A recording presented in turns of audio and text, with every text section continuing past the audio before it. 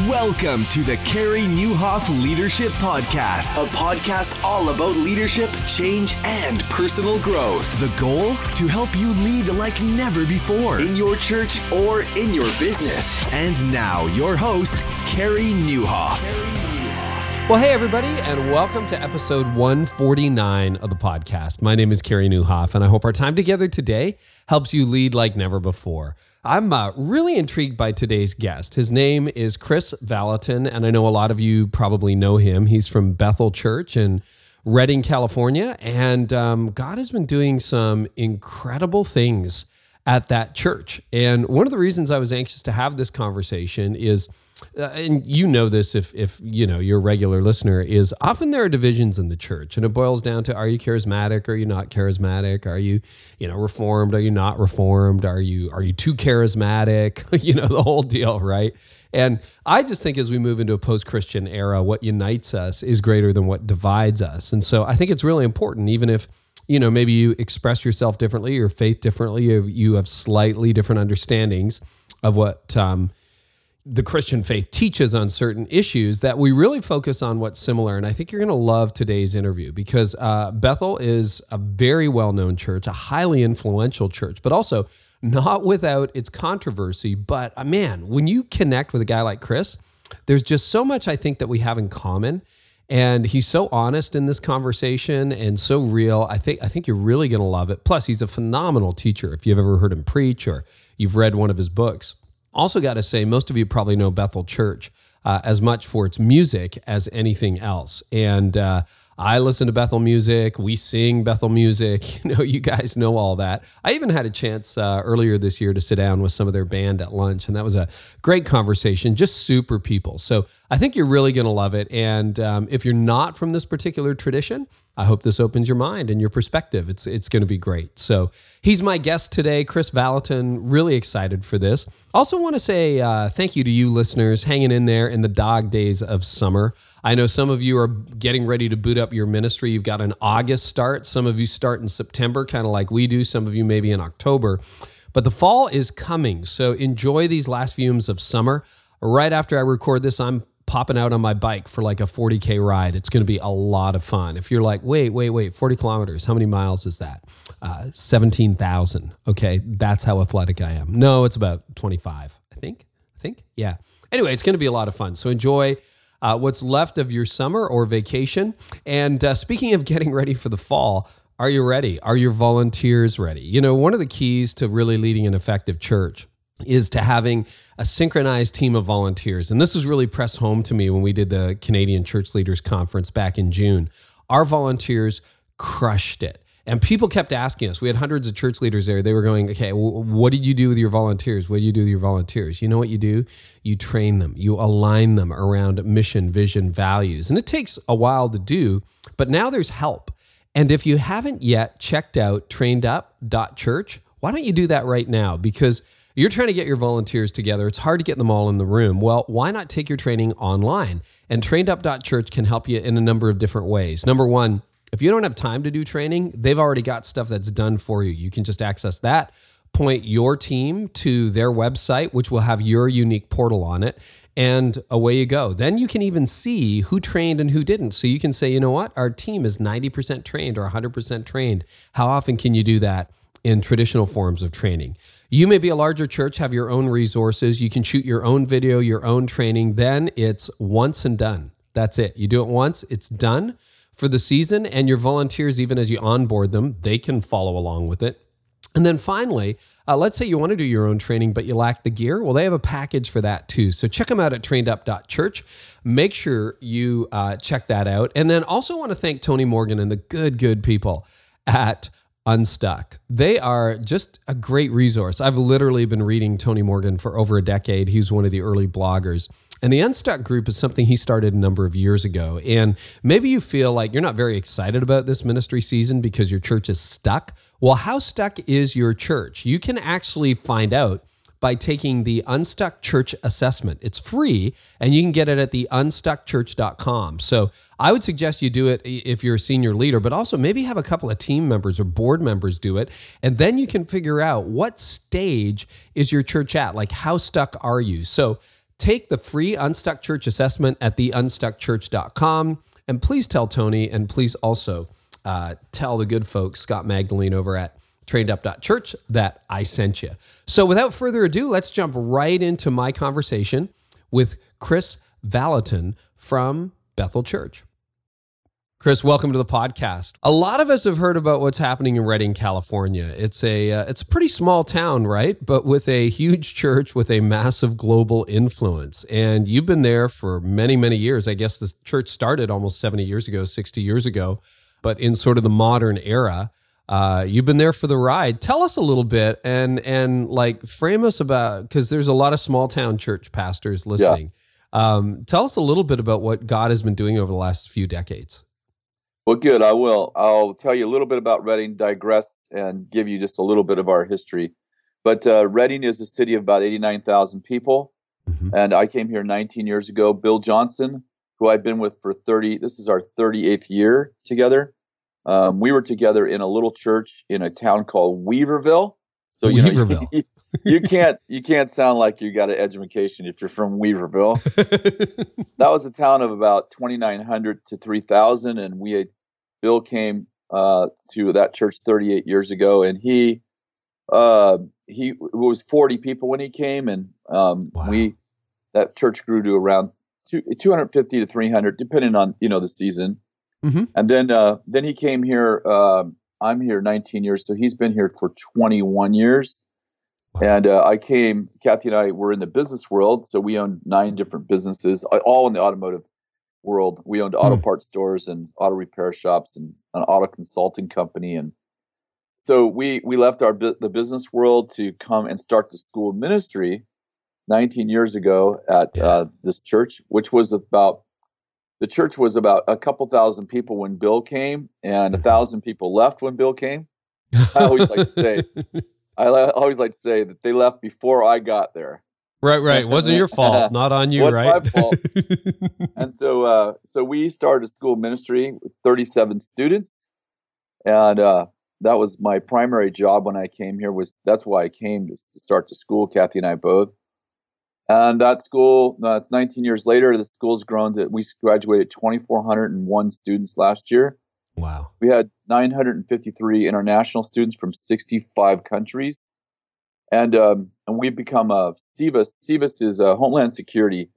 In America, Homeland Security has to approve your school for you to get a visa to come in for education.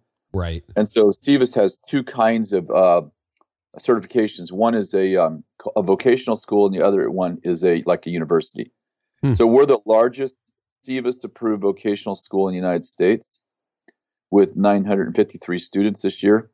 Wow. And and Redding is a town, as I said, about 89,000 people, and on an average weekend, about 9,000 people come to Bethel Church. We have lots of services, as you can imagine, because we have, your biggest room, you were telling me, is what, 1,300 people? Well, 1,300 people is our biggest room is 900 people. We have an overflow room, so. So yeah, we have services. It's crazy. With 3 services in this one building in the morning, 1 at night, and 2 services on another building and 1 at night, and then 2 services on a Friday night. And so it's completely insane, actually. Yeah. There's a bunch of us on the teaching team. Of course, Bill Johnson and I and Eric Johnson are the main teachers on a weekend. But yeah, it's pretty crazy. Wow. And so, you think about that, that's almost 10% of the town. And I'm sure you got out of town guests every weekend, but that's about 10% of the town will be actually in your building on a Sunday morning, which is crazy. It's insane. Yeah. And, it leads to a lot of, complications, and takes about an average of 20 to 30 minutes to actually get parked. Wow. On a Sunday. It's crazy. And people keep And then coming. you may get in the building and you may not be able to get your kids in children's church. Because they fill up too, right? They fill up. So we have all kinds of issues. There's good problems and bad problems, we say. We have good problems right now. We've had bad ones, so. Right. So let's go back to when Bill came and the church dropped 1,000 people. Lots of people have had that experience when there's a change in leadership in an established church. What caused the exodus, and how did you save the day? I'll give you all the credrit. I didn't say I'm that. kidding. We don't even have that on the podcast. No, we'll have to cut that out. No, I would say, well, what happened was this church was a very traditional AG church. I would say traditional. That's not even really true, because I don't know what traditional AG is anymore, because there's so many diverse AG churches. So Assemblies of God, for those of you who don't know that. Yeah. Yeah, I'm sorry. And so they were they would have fashion shows, and they had Easter plays, and they had large choirs. It was very beautiful. It was great. I say that as not as a negative or positive, but just as a style. And Bill came, and he was actually touched. Our whole church was in our little church in Weaverville was touched by the Toronto blessing. Yeah. And also by Wimber's Vineyard movement. And so we were very much into the, healing, signs and wonders, miracles, that kind of, that stream. And then with the Toronto kind of, manifestations, the Toronto blessing. Yeah. We were kind of, mixed up, I would say. I was in seminary at the time. I never went, and I regret that now. I wish I would have gone back. I was like 20 miles down the road at a very traditional seminary, and I should have gone. Well, it was pretty amazing. But I mean, obviously very controversial in retrospect. But so, when Bill came to Bethel, I mean, he said to the leaders, if you want me, I'm only doing revival. Like, that's all I'm doing. So if you want anything else, you need to get somebody else. And they said, no, we want you. So 1,000 people left in around 18 months or so, and wow, and and as we transitioned to a completely different style of ministry, and so it was meetings till 1 o'clock in the morning, and crazy stuff, and people flopping and dropping and crying and laughing, and and it was beautiful, but it was also a quite a departure from the core culture that they had created here. Yeah. And so really, and I mean, you can see that whether you're trying to go from traditional Baptist or traditional Anglican or Presbyterian to something different. Everybody who's in your church right now signed up for the way it is, and when you change it, a lot of them leave, right? Yeah, and it's I always say, like, it's easy to it's not too hard to lead on one side of the river. It's not too hard to lead on the other side of the river. But even the great Moses couldn't lead people from one season to another. That's Moses couldn't lead them from the land of just enough to the land of more than enough. So, and I think that we are in a huge epoch or epic season transition in which God is dealing with the same people in a different way. And it's very difficult for leaders to make that transition, because the greatest resistors of the new thing are people who succeeded in the old. And if God's doing the next thing, it's quite different than when God's doing the new thing. And I think, Isaiah 42:9, the former things have come to pass. Behold, I proclaim new things to you. Sing to the Lord a new song. So I think that if God's doing the next thing, then those who did well in the previous season still do fairly well. But when God's doing a new thing, what you did in the wilderness doesn't have a whole lot to do with what you're going to do in the promised land. That is very difficult for leaders to make that transition. That's a great insight, actually. I've never heard anyone say that. The difference between the next thing, which would be a progression from what you've currently done, versus a new thing. And you know what? That's really helpful. That's really clarifying when it comes to change. Now, Kris, we're gonna do a deep dive into a lot of what's going on in your life and Bethel. But I think a lot of listeners, a lot of leaders who are maybe not from the charismatic world would know Bethel for its music. I mean, this hugely explosive music scene that's developed over how many years? I had lunch with some of your musicians. I just sat down with all these people, found out at lunch that they were from Bethel, and we had a great conversation. But that's fairly recent, isn't it? The School of Music thing, last decade? Well, actually, we've had a worship school for 16 years. Okay. So that worship school is not, it's kind of like God takes a long time to act suddenly. So when people say, oh, this just happened, and we're like, actually, you heard about it when this album came out or that song was sung, and suddenly the world was exposed to like, oh, look what Bethel's doing suddenly. It's like, no, actually, you've been doing this for 20 years. So I would say, we've had, Brian Johnson basically writing songs, and then he started a songwriters group from our school of ministry, and they started writing songs collaboratively. That's been going on for probably at least 15 years. And then little by little, obviously with, as the school grows and there's worship leaders coming from all over the world, we started a worship school that used to be 6 weeks. Now it's 2. And people come from all over the world for 6 weeks to learn to write and to, lead worship and all of that. That's been going on for a long time. And then we started a music label 6 years ago, which, just exploded. Like it actually grew. It's actually grown. I don't know, probably, I think it's grown 25 times since the year we started, 25 times larger. So it's just growing. Last year, I don't know if you know this, but last year we got nominated for 10 Dove Awards and won 6. So, it's just like the favor is, I would say what you're probably referring to is the favor that's been on that ministry is probably 6-7 years old. Sure. Or new, if you want to say it that way. Yeah. Well, my wife would agree. She always says, you talk about overnight success. It's a long night. It's always a long night, right? Like, yeah.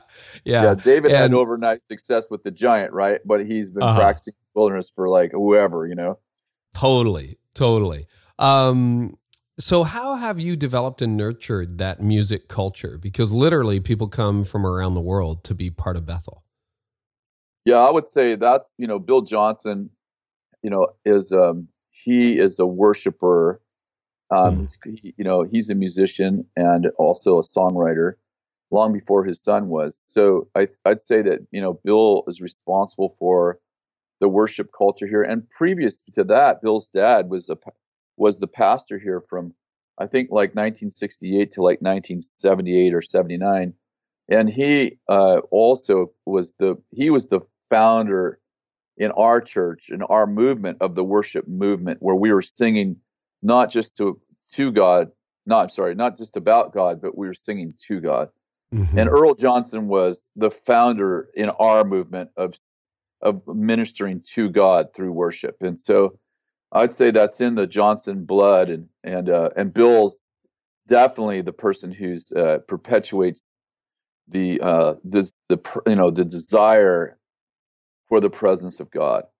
And that, you look at Louis Giglio, you look at even Stephen Furtick, who was a worship leader, John Wimber, you already mentioned, and the list goes on and on and on. Andy Stanley, Reggie Joyner, they were actually all worship leaders before they became leaders in their own right.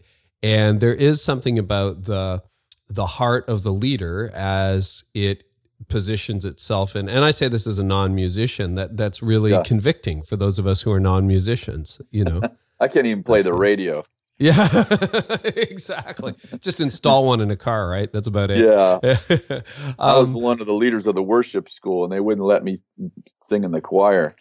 Oh, there you go. So, what do you think are some of the, as a non-musician, Kris, what do you think are some of the ingredients that make for a great local church music culture? Because I know there's a lot of pastors who wish that they had more of that kind of culture at their church. You already talked about the heart of the leader. Anything else that sort of strikes you as saying, hey, well, if you pay attention to these 2 or 3 things, it tends to create a better music environment? Well, just simply like who you're leading, who's leading, and what season you're leading them in determines how you're leading. And so I would say when you're leading creative people, you cannot lead them like you lead your administrative team. Right. So I think creativity needs an R&D culture. It needs a research and development culture. It needs freedom. I would say that we jokingly say that leading worship leaders and musicians and artists is like herding cats. It's much different than leading pretty much anybody else you're leading. So I think that the challenge is you have very sensitive people who need they really do need they do thrive in a different kind of environment where there is risk is actually valued, where, for instance, time sensitive, they like our worship team doesn't work an 8 to 5 job because you can't, creative people know, anyone, like you're a writer, so you know this, like you start chasing a vision when you're writing, because you probably like me, like I paint with words. Yep. And it's like chasing this vision through a field of flowers. And it's like, if you don't capture it in the next 2 hours, it's going to be gone. It may never come back. And so you may stay up all night in the groove, you might say. Mm-hmm. You might stay up all into the early mornings, capturing that vision on paper. And if you're experienced, that you can't say, well, I'll just pick that up in the morning. You can't do that with creativity. So, songwriters and people like that, creative people, they need the freedom to chase that vision through the field. And therefore working on a clock and a calendar, I'm not saying they obviously have to be there for Sunday morning, they have to practice all of that stuff. But I'm talking about the creative atmosphere that they live in doesn't work so much on a clock and calendar. I think that's a really good insight, and I don't know whether you've found this or not. I mean, the only creative thing I do is sort of my writing, and that whether that's a sermon or a book or a blog post. But often when I'm in that zone, and I don't know whether musicians experience that or not, I don't feel like I'm writing. I feel like I'm finding, discovering, and downloading. Like it's already there. Like what I'm discovering is already there, and I'm just accessing it. It's just kind of weird. And you're right. It's a fleeting moment, and when it's gone, it's gone. Yeah, no, that's exactly right. And songwriters really, really experience that. And so, it's like a vapor. It's like a hologram. Like it's slowly fading, and you have to capture it. Right. And I think as senior leader, we think in terms of maybe office hours or meetings or that kind of thing. So you've created at your School of Music a culture that, and I think this is the lesson to those of us who are maybe a little more analytical or logical in our day jobs, but it is producing tremendous impact and results. It's just the process is going to be way more scrambled than the linear leader might appreciate. Yeah, or proactively not highly planned. Mm-hmm. I would say the reason I push back is because I would say scrambled sounds like, well, we don't have a plan because the creative people don't like that. I'm like, no, we have a proactive plan to give them lots of room. Does that make sense? Yeah, like white space, just like unstructured time. Exactly. Yeah, very good. That's what I'm trying. I'm just trying to paint the right picture. Like we do, it's very planned, non-planned. Gotcha. Yep. Yeah. No, that is good to know. Almost like we would think of a retreat. Here's 2 hours just to, we're not doing anything this afternoon. And there's no lines on the paper. It's all white. You can draw, you can write, you can do whatever. Just be creative. That's really good. That's super helpful. Well, we want to cover a lot of ground in this. You have a ton of young adults flocking, literally, to like people relocate to go to Reading. The millennials. Uh-huh. And you have a lot of them, and they're a big chunk of your church. What are you seeing God do in the lives of young adults, and what are they hungry and thirsty for? Fathers. Wow. One you didn't word. hesitate. Say more. Well, I will say this, that the number one draw in our church would probably be people come for the supernatural, but they stay for family. Mm. And I'll tell you, everybody is looking for a place to belong. So people belong, believe, and behave. And the challenge is in normal religious cultures, you're never going to get to belong if you don't behave. And I'm like, that's reversed. People belong, believe, and behave. And so, somebody once said, you'll remember some of what people say to you. You'll remember more of what they show you, but you'll never forget how they make you feel. So true. Robin Williams made this incredible quote. Robin Williams, the famous comedian who took his own life tragically recently. He said, people say the worst thing in the world is to be alone. He said, that's not true. He said, the worst thing in the world is to be with people who make you feel alone. And so I would say that, the most powerful thing that's happening to everyone, but especially millennials, is they're growing up fatherless and they're starving for connection. Wow. And so people, everyone's trying to figure out, people come with the question, what am I supposed to be doing? And I'm like, wrong question. Who you're supposed to be with, because until you find your people, you can't find your destiny, because your destiny's in your people.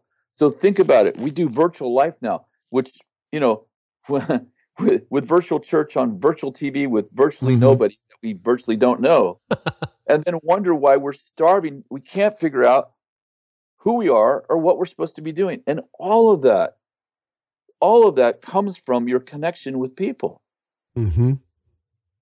So Brene Brown said, the famous TED Talk speaker who's got 3 degrees in social work.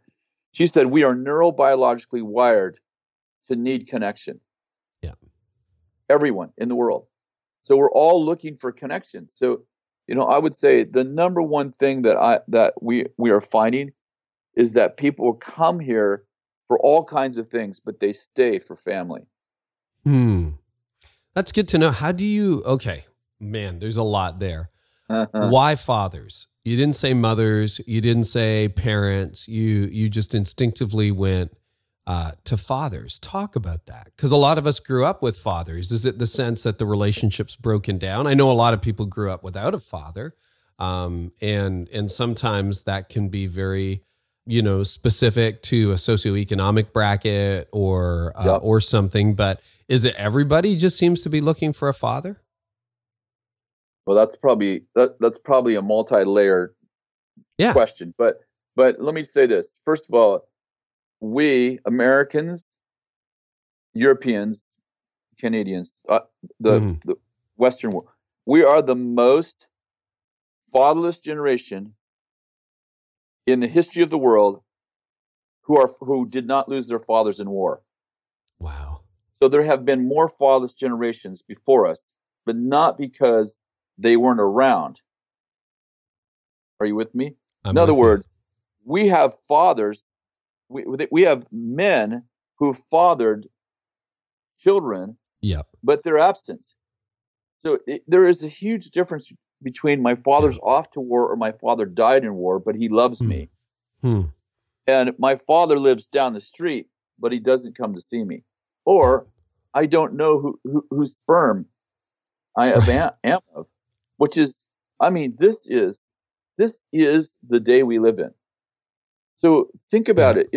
If mom teaches me honor and dad teaches me love, and the person who's supposed to teach me love is absent, then not only do I not learn that I am lovable, but I also often superimpose that over our Heavenly Father, and I don't know He loves me. Yeah. So the reason I say fathers is because, typically, more typically, mom's involved somewhere. Even if mom's dysfunctional, she's there.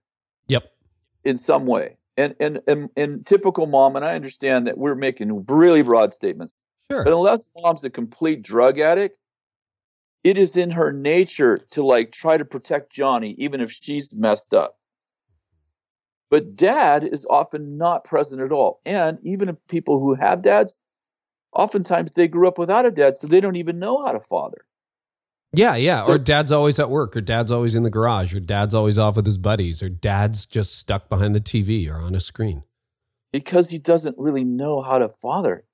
Yeah. So when, I would love for you someday just to, see a video of what happens when I teach on fatherhood in first-year school ministry with 1,400 students in the room. There's rarely a dry eye in the room. Yeah. When I start talking about the need for father and what fathers should bring and the absence of fathers, and people just begin to weep. As daughters, we're never told by a male that they are beautiful, that they are loved. And if your daddy doesn't tell you that you're beautiful and you're loved, you start looking for male affection in the wrong places. Thus, we spawn immoral culture, not because I want sex, but because I'm starving for male affection. It's in me to need male affection, whether I'm a guy or a gal. Homosexuality in my mind is I understand it's a much bigger issue, but it part of the foundation of I don't even know what gender I am is coming from a lack of identity, which comes from fathers. So yes, we need mothers. Of course, we need mothers. Just as importantly, we need mothers.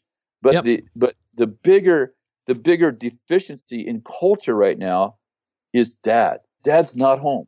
Well, and I hear you on that, Kris, because I'm just, as you're talking, I'm thinking of a handful of people who I've seen this week. And two of them yesterday, young men in their 20s, talked about the horribly dysfunctional relationship they have with their dad. And the number of young men walking around who have no relationship with their father or a messed up relationship with their dad. And yeah, they don't feel that way about their mom. I was listening to a business speaker recently who just said the father wound is just a huge issue in business leaders who aren't healthy emotionally. So how do you begin to meet that need in the context? Can I just make one comment about that? Of course. So we gathered our city leaders. Now these are not believers. These are the chief of police, the sheriff, the probation officer, the probation leader of probation, the leader of the jail. So you get the idea. 20 of them. These are city leaders. We gathered to talk about what is the number one issue in our city. The police chief, who is not a believer, said immediately, he raised his hand before we even start the conversation. He said, it's fatherhood.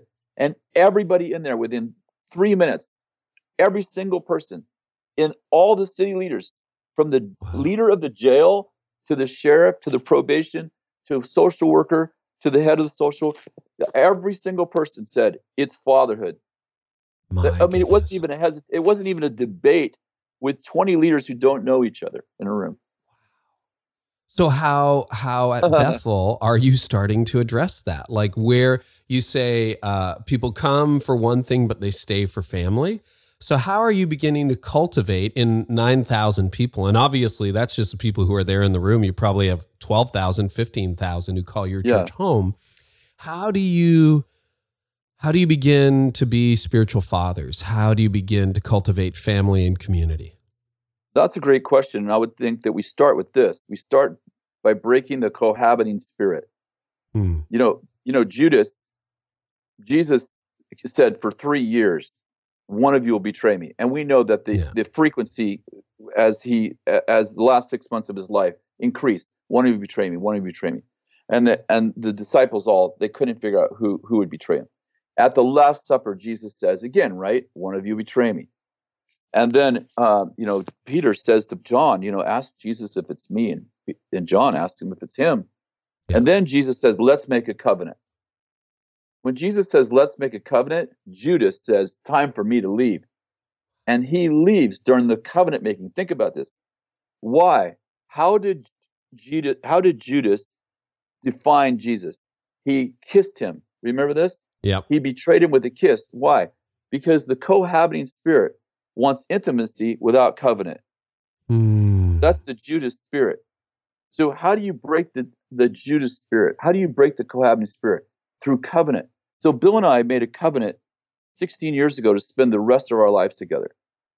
I'm not saying everyone should do that, but I'm saying there's something about leaders who are not in it for what they can get, but they're in it for what they can give. And we begin to actually lay our lives down for one another and say, we're in this for life, so we have to make it work.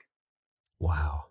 And I think there's something about teaching, laying a foundation in our leadership teams that this isn't my career. I've come here to give my life up. I'm not looking for like the next, opening position. I'm here for this flock. This is my flock. I'm here forever.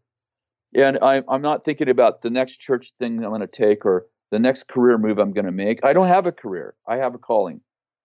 And I began to leave the whole idea that my ministry is a career, and I began to move into I'm a leader of a flock forever. This is my flock. I'm a father in this flock. I'm with them forever, whether there are 20 people or whether there's 100,000 people. Like this is my flock, and I've dedicated my life to these people. And often we want the people to dedicate their lives to us, but we're there as a career and not as a covenant. So it starts with a commitment among the leaders, and having been in the same community, literally 5 minutes from where I started 22 years ago, there is something beautiful and gorgeous about being in the same place for a long time. It's hard. You go through seasons where you think about leaving and where you're like, oh my gosh, Absolutely. How am I going to get through this? But there is something beautiful about that. And it's interesting, in one of your messages, I think there are a couple of great messages on, I think you called it a sense of belonging. That talk you gave. You even said to all these young adults who are gathered, hey, don't live together, make a commitment to each other. And you find that kind of countercultural, call has a ripe audience in young adults. Yeah, I mean, it's so countercultural. It's so funny. At least in our culture, there are young people that have actually never heard someone say you should get married before you have sex. Right. Yeah. They just haven't heard it. Like some, obviously many of them have, but I mean, many people. I mean, literally in the 21st century, you can find people that actually don't know that God wants them to marry before sex. Like it's not logical to them. Yeah. And why would it be apart from the Christian faith? I mean, it doesn't make a lot of sense outside of a good theology. Yeah, and I say to them that God gave the woman a hymen, which is a sack of blood, and because God wanted a covenant to be made before children were conceived. Mm-hmm. So the goal was that would happen one time, that the shedding of blood would happen one time in the sexual relationship, and that would begin the covenant. And I understand, I've had numerous people write to me about the, hymen and so on and so forth, but that was God's intention. It was the divine design. And so we talk to our students every year, and also our church, we started doing this whole thing on a covenant and sexuality. It's very difficult to, talk about the dysfunctions of sexuality when you don't teach people, about the functions. Sexuality. About the healthy, the healthy expression. We all want to rant against the, adulterer, or the homosexual issues that we have and same sexual attraction. It's like, we've actually never taught people healthy sexuality. So like, we shouldn't be surprised that they've never heard this before, And so you teach on that, and you give them an alternative to the life that the culture would have them live. I would say that the culture is giving them an alternative. Yeah. We're digging down to the foundation that we believe God has planted. I'm just being funny. Yes. Yeah. Exactly. Okay, so you definitely come personally, but also at Bethel, charismatic, heavily charismatic church. So I got a question for you. What do you think? Because we have charismatics and 80% of this audience is American. We have charismatics, non-charismatics listening. What are the non-charismatics missing? Oh, well, I want to make sure this doesn't sound accusational. No. I'm just curious. I wouldn't consider myself super charismatic. I've had moments where I have seen the supernatural. I've been involved, but like most of my days are pretty linear, didactic days. So I'm interested for me too. So first of all, I have to say before I answer this question that, I work a lot in the political and governmental world. So I work with non-believers. I work with, non-charismatic believers. So I have great respect for everybody.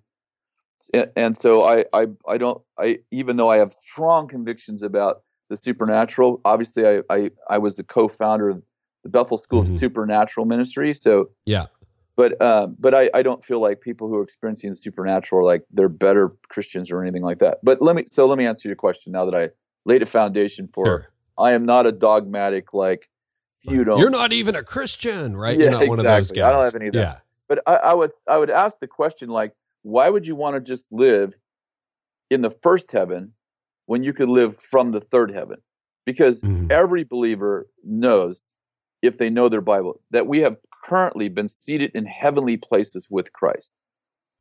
So we live on earth and we live in heaven. That's the reality. That the way that we would maybe articulate that might be different. But I think we would agree that we are currently seated in heavenly places and we are currently seated on earth. The question is, do I live from earth to heaven or from heaven to earth? If I live from heaven to earth, if I live from earth to heaven, then my prayers, for instance, are always reactive. Like they're always like about something that's already happened. Typically, Johnny's sick. Okay, it already happened. But what if I live from heaven towards earth? Now my prayers become prophetic declarations and my words become world. And now I am not living in reaction. I'm actually co-creating with God. Prophecy is for instance, I guess I should say this. Prophecy is telling the future, foretelling, and causing the future, forthtelling. So for instance, Ezekiel bone story. God brings Ezekiel to the dry bones and he says to Ezekiel, can these bones live? Ezekiel's like, well, and God says, prophesy to the bones. He's not prophesying about the bones. He's prophesying to the bones. In other words, he's not telling the future. He's causing the future. So my point is that why would you not want that in a world that desperately needs a transition? Like, why would you just want to pray to God? Of course you should. When you can also pray with God. Why would you not want the gift of miracles when your friend needs a miracle? Why would you not want the gift of healing when your friend is sick? Why would you not want the gift of prophecy when your family's looking for direction for the future? So I'm like, this is not like the gifts are, obviously they're resident in the Holy Spirit who's resident in you, but the desire for the gift is from love of the people that we lead and we influence. So I'm like, in my mind, and I wouldn't mean this the way it's going to come out of my mouth. It's almost selfish that we don't want the Holy Spirit's power working through us because it's not for us. It's for them. Yeah. Yeah. It's not about selfish gain. Yeah. Of course. So why wouldn't you want it? Like, why wouldn't you want to direct countries like Joseph did and Daniel did? Why would an inferior covenant, the old covenant, as Hebrews 8 says, I think it's Hebrews 8, now I'm questioning myself, says that the old covenant is obsolete and fading away. Why would a inferior covenant have superior benefit? How are we going to make disciples of nations if Joseph and Daniel discipled in some ways? We'll just say it a little differently. Highly influenced the direction of nations, Gentile nations, through dreams and visions and miracles. How would we think in the new covenant? Why would we think we don't need superior power in the new covenant when that's the only way that we saw discipled nations discipled in the old covenant under an inferior covenant with what I'm trying to say there. Yeah, I do know what you're trying to say. And so here's we could spend literally days, weeks on this. And the purpose of this podcast is not to come out and favor, the cessationists and the neo-reformers, they're like, whoa. I just want to understand, and because I'm curious and I'm interested. How are you seeing this manifested at Bethel? I've seen some of the videos, I've listened to some of the talks, but just walk us through. Like, you told this powerful story, and I don't know, I'm putting you on the spot. I don't know whether you remember it specifically, but you preached on it about a woman who was completely crippled up and a atheist husband at the back who you called forward. Do you remember that one? Yeah. Walk us through that story. Yeah. And I asked him, I told him he was going to pray, and I was going to pray for her like we do on prayer lines all the time. She was the last person in the room. And the Holy Spirit said, I'm not going to heal her through you. I'm going to heal her through her husband. I'm like, okay, well, it was a long day. I was exhausted. So I'm like, fine, whatever. Let's just do this. And her husband was evidently, if he was a believer, I don't know. He seemed like an unbeliever. And she finally went to get him. Of course, a much longer story that I'm telling right now. And he comes up very obstinate.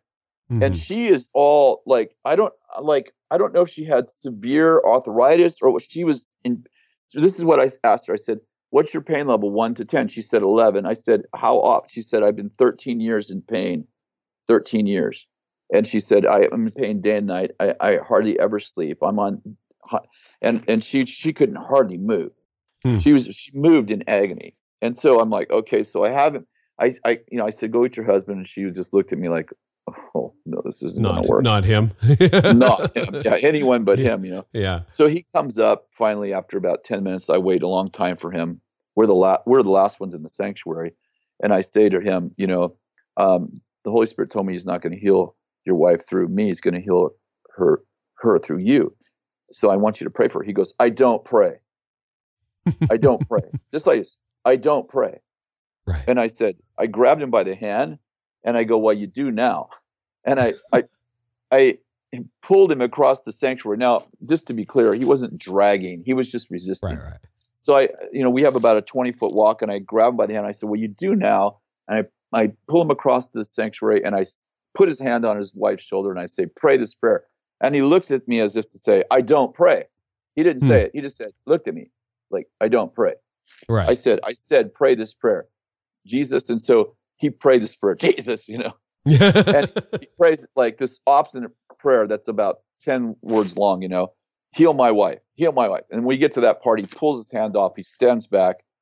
And the short story is, and again, this is really a beautiful, longer story, but she begins to, I have my eyes closed because I'm like, oh my God, Lord, I'm so sorry. If this guy gets healed, it'd be the greatest miracle since Lazarus coming out of the grave. Right. And she begins to move her legs and her arms. And I hear her say to herself, wow, I think the pain is gone in my arms. And I open my eyes, and she's not talking to me. She's talking to herself. Wow, I think the pain is gone on my knees. Well, our normal pattern is, hey, we'll walk. Let's see what's happening. Yeah. But I go, you're kidding. And he keeps going, no way. And I go, are you sure? And he goes, you're kidding. I say, are you sure? He goes, you're kidding. I say, are you sure? And I'm like, I am stunned. I can't even. And she starts moving, and she's like, yeah. And then pretty soon she starts walking on her own. I just like, I'm standing there watching her. She starts walking. She's weeping and crying, and then she takes off running. I know I'm supposed to go, well, maybe run, or try to do something. I'm so stunned, and I must have said 5 times, are you sure? And he keeps going, no way, you're kidding. And she takes off running around the sanctuary, and laughing and crying. And so they, a few minutes later passed, and of course I interview her, and she told me that she had this for 13 years. So anyway, they grab hands and they walk out. I mean, seriously, wow, this is all we need is a sunset, dude. Amazing. So I'm on my way home, and I'm thinking, I've seen greater miracles as far as like a tumor disappear, whatever, blind eyes open. But I mean, as far as like, I don't know if anyone had faith in that room. I certainly did not. He was like the kind of guy you'd put out of the room. Yeah. If you get out of here, she'll be healed, maybe. Yeah, exactly. On a good day, right? So I'm driving to my house, and I said, God, why did you heal that man through him and not through me? And he said, he broke her. He could fix her. He broke her. He said, yeah. And I was remembering that 13 years ago, she said this started. Well, he said, the Lord told me 14 years ago, this man had an adulterous relationship. His wife found out. He repented. He's been faithful, but she's never trusted him again. So God said, so the man who broke her, I used to fix her. So not only did I heal her body, but I'm also healing their marriage. Crazy. That's amazing. That's amazing. There's a video on YouTube right now of another lady who just got healed. She's in a wheelchair for 2 years. It's on. I was just thinking I could tell you her name so people could look it up. We'll link to it. Name, I'll give it to you real quickly here if I can find it. Yeah, her name is the student that prayed for her is Jessica Butcher.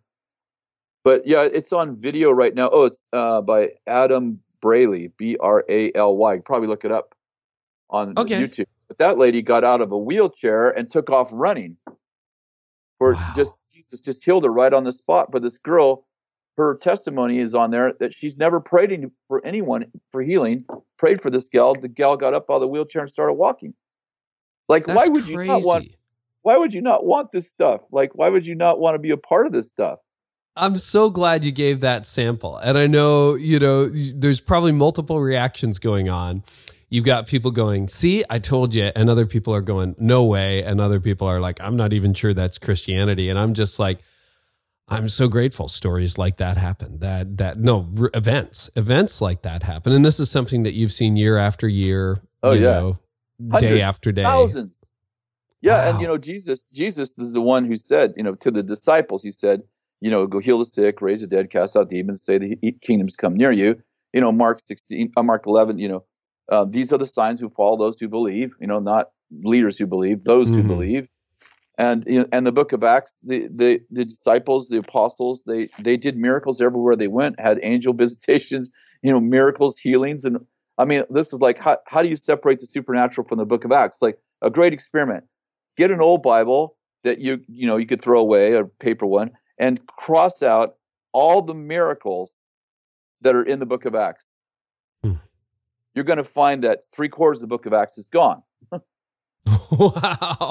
Wow. Right? Literally, like if you a miracle, if you crossed out the miracle and the response to the miracle, like that, you got to get rid of most of Acts. Most of the book of Acts is gone. So I'm like, this is like, why would you not want this? Kris, this is amazing. You've got a brand new book called Destined to Win, and it's all about how to embrace your God-given identity and realize your kingdom purpose. You've written a lot of books, haven't you? You've got 13. How many? 13. That's incredible. So I know that leaders can connect with you there. Where else can they find you online, Kris? They can find me at Kris Vallotton. That's KrisVallotton.com. And if you just Google my name, it'll come up. Yeah, that's great. It's kind of like Nieuwhof. There's not a whole lot of impersonators out there, right? Exactly. We got some detractors. Yeah. Kris, this has been fantastic. Thank you so much for doing this interview. Well, we're going to be fascinated to see what God continues to do at Bethel and in your life and ministry. And I love the fact that you've covenanted to be there forever and seeing God use you in powerful ways. Thank you, Kris. God bless you, man. Wasn't that refreshing? I just love that conversation with Kris. And you know what? There's a lot more where that came from. In fact, we do this every Tuesday, as you know, listeners. So if you haven't subscribed yet, do that. Here's the reality. I've been wanting to listen to Carey Nieuwhof's podcast now for like 2 or 3 months since it came out. And I keep seeing it, but I haven't subscribed. So I am actually going to subscribe to her podcast. Actually, I hope to have her as a guest at some point in the future. And then I'm going to listen to it while I go riding. How does that sound? So, you know what? Maybe you stumbled on this accidentally. Good news is subscribing's free. If you haven't done it yet, do it wherever you get your podcasts. And leave a rating and review. We've had almost 500 so far. When you do that, it gets the word out to other people. And speaking of what's coming up, we got some fun stuff coming up. My interview, a lot of you have been asking, with Eugene Peterson is coming down the pipe within a month. And I'm also going to sit down with Mark Batterson and Adam Weber and talk about Eugene's legacy. That's going to be a fascinating episode. Next week, I'm sitting down with 3 people I've met over the last couple of years, Chad Merrill, Paul Smith, and Philip Thurman. And they are doing rural multi-site. And we do a fascinating, super nerdy, like how can multi-site church work in rural settings, in smaller congregations with limited resources. It's going to blow your mind. It's amazing. It could be like new life and new hope for your church. So you don't want to miss that. In fact, here's an excerpt. We hold tightly to the DNA things that make us the same. We hold tightly to the mission and the things that we've defined as the win and the unique expression of the church here at First West. But we have to hold loosely and give a lot of permission to key leaders who understand those hubs and passions in the unique context to exact those in the most efficient way and effective way within very different communities. And so we tend to function over an overarching theme with a lot of room for uniqueness in methodology. And I think that's really key, especially when you start spreading out across, like Philip, 4 hours, or the diversity in town sizes like Paul and I are dealing with. That seems to be one of the things that we stumbled upon that's a big win for us. So that's coming next week. There's a fresh episode every Tuesday, so make sure you subscribe for free. We've also got Mark Clark from Vancouver, British Columbia coming up. This guy's a phenomenal leader.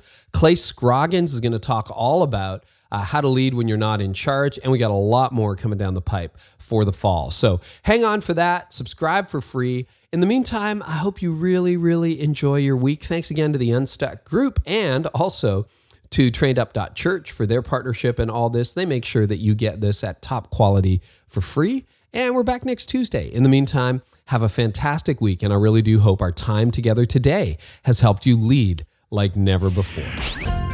You've been listening to the Carey Nieuwhof Leadership Podcast.